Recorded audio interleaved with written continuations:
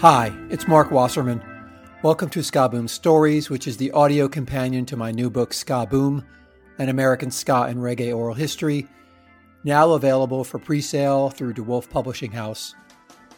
Now that Ska Boom is in production and will be available in July, I'm sharing a behind-the-scenes look at what readers can expect from the book. In 400-plus pages across 19 chapters, I've attempted to knit together the origin stories of groups of passionate musical pioneers who helped create a uniquely American version of ska and reggae. In this episode, I focus on the origin story and the important role that Mephiskapheles have played in American ska. From its early beginnings in 1990, the band set out to carve out its own niche within the so-called third wave ska scene, and in my humble opinion, created one of the most uniquely American versions of ska there is. As original drummer Michael Reich told the East Stroudsburg Morning Call newspaper in 1995, "We wanted to be in a ska band, but we wanted the music to be a lot harder and a lot darker than most. We liked the energy of ska, but most ska bands play a lighter, happier music. Musically, we are closer to rock than most ska bands. We wanted to do something that is a lot more theatrical." Though it may be hard to transport yourself back 30 years to the early 90s, I think it's fair to say that the band's theatrical embrace of Satan was wildly successful, perhaps even a bit too successful. Witness this early internet posting to a ska board circa 1997. "This guy told me that Mephiskapheles wasn't really satanic and that it's just an act. Is this true? I haven't had a chance to see them live, and I haven't gotten their album. But everyone I talk to says they're awesome. But I'm not sure if I want to support a satanic band.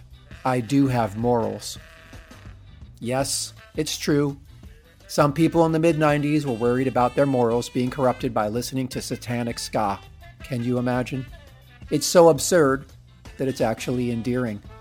And that, my dear listeners, are why Mephiskapheles, made up of a motley crew of trained jazz musicians and self-taught punk rockers, are the logical culmination of what I would define as the earliest days of the American ska era that started in the early 80s, began to take form in 1985, and then through the hard work of many of the bands featured in Ska Boom, gave birth to what some, but not all ska fans refer to as the third wave that took off in the mid-90s.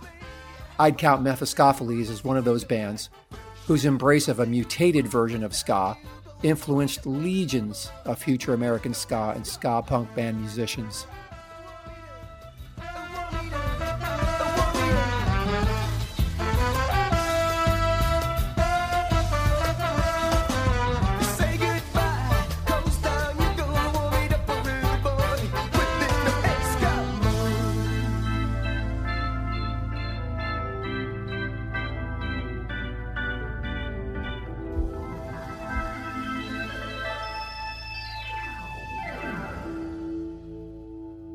But let's start at the beginning. I love a good origin story, and Mephiskapheles have one. First, have a listen to this song.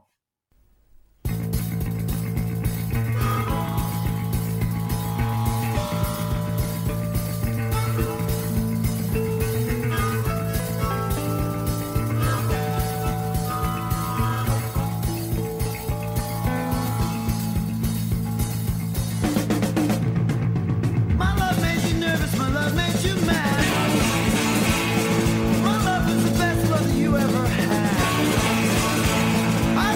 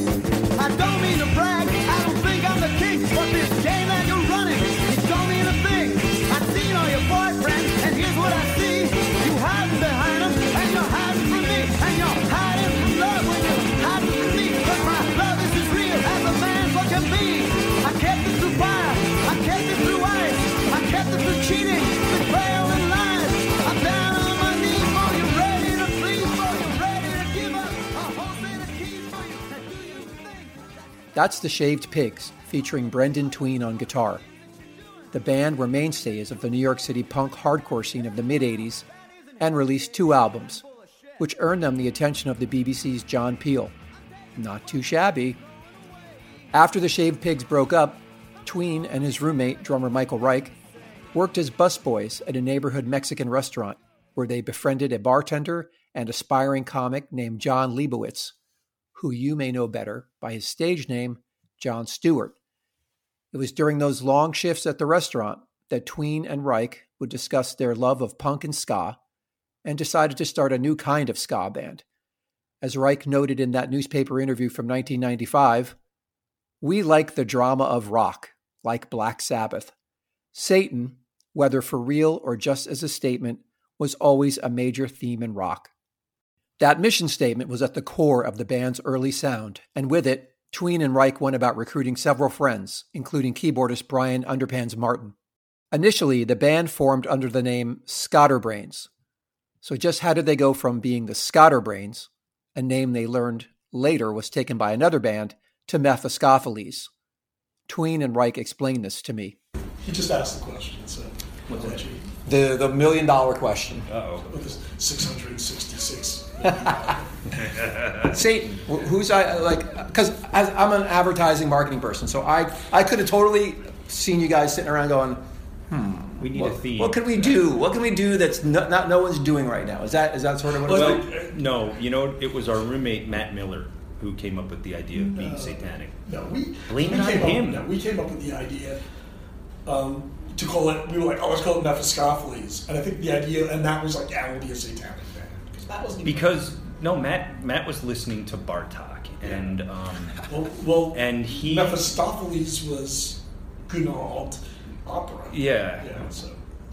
Right, and that he was like, and I think Matt was the one that was like, you should call yourselves Mephistopheles, and we're like, no, we should call ourselves Mephiskapheles, and because we wanted a band name with ska in it. Yeah, so because we did that, and everybody, so many people told us not to. Yep. We're like, no, I think this is going to be fine. It's like, we're going to be a satanic ska band. And it's like, what? But it came out. It was, I'll say, it was my suggestion at the time. And but I think the idea was more like, this would be really funny. We just thought, it wasn't like, we're going to be a whole satanic thing. It wasn't like, we didn't formulate it like that. It was more just like, that's a great name. Yeah. And just to position ourselves as satanic. And it was actually, it was really funny because it was, not that we were against the ska scene, because we love the ska scene, but I think we definitely didn't feel like, let's be a rude boy band, let's call ourselves be the citizens, or be, you know what I mean? Yeah, somebody, I actually remembered somebody was like, we said, because we just thought that was funny, we just knew it would make people would go, what the fuck is that? People would either really laugh at it, or be fucking outraged. Yeah. And really, it worked out. People said, at first they were like, you should call yourself that. They were like, you should call yourself something like the Billiards. Yeah, somebody said, I was like, right. But we just thought it was funny. We just knew it was kind of, and we thought it was funny to obviously do the old, having ska in the name, but making it so wrong. Yes. So we just thought, and it was and I loved how intellectual it was.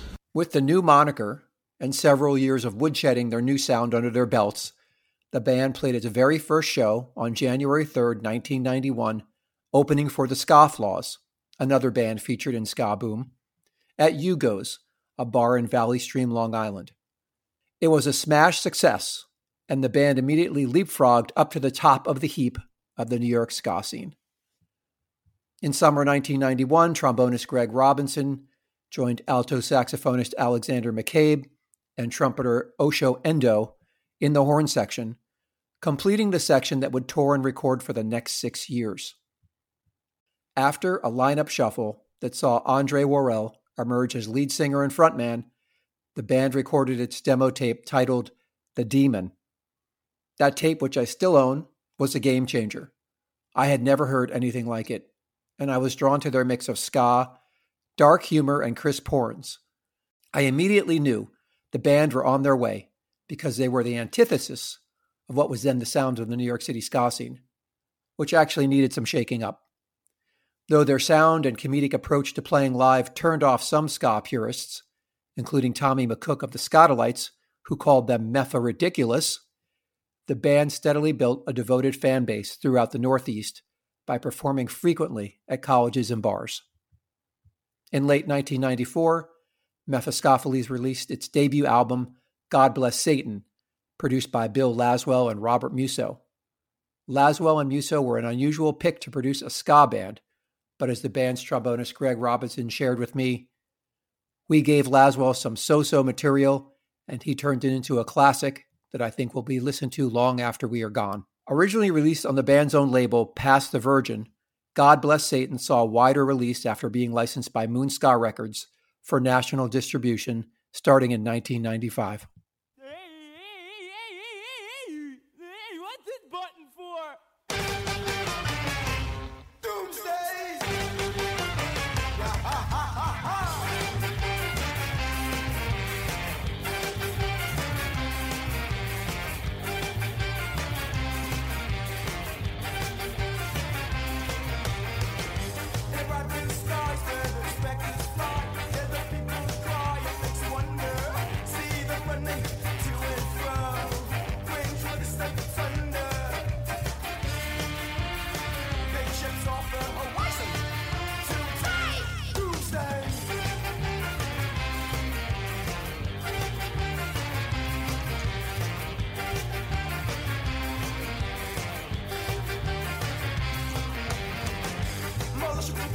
Rebels don't wanna go. 6 o'clock curfew shoved on you. Smell of police outside your door.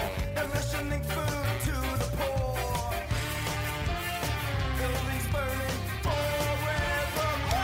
Doomsday.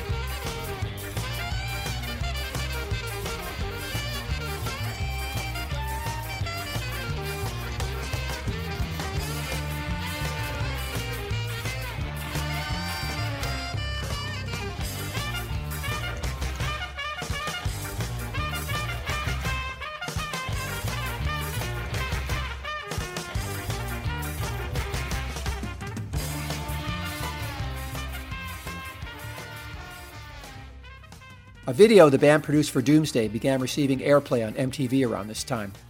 Reich explained to me the exquisite timing that the release of the video and a game-changing article in the New York Times in October 1995 titled The Sound of New York, Ska. Ska? Yes, Ska. Had on MTV's unusual decision to air a video by a band on an independent label. So this New York Times article comes out and said, like, the sound of New York is ska. Yeah, ska. So 1995 that was, I remember. Yeah. But I think it came out the week that she was holding on to this video. And it was like, so like it came out on like a Wednesday, I think, or like during the week or like right before this meeting. So I took the article and I think I messengered it to her, like this article. So like she'd have it for the meeting, and I think like she took it. She was like, and then I talked to her. She was like, "Yeah, we're gonna put you on." You know, she's like, "Yeah, I got the article." So it was like. It's one of these things that was like just timed out perfectly. But the actual, and we like just nudging and it worked. The actual debut of the song was because Lars from Rancid picked it. It's not. That's what he said. No, it's not. It came on with the guy from Alice in Chains. Was on Lane Staley. Yeah, and there's a. Yeah, I think it was him. It was like, yeah, I'm telling you, because you got like Matt Pinfield going. Yeah, we got Mephiskapheles and the new album. You know, God bless Satan. You just see the guy just, what is his name? Stanley? Lane Staley. Yeah, you just see him go, that's it. So if you watch it, like, you just see him just go, that's funny. So, but then, like, a week later, or 2 weeks later, Rancid was on. They were guest VJs. So they got to pick anything they wanted, and they picked us to go on. So that was like another lucky thing. It was like right after, like, we got a replay.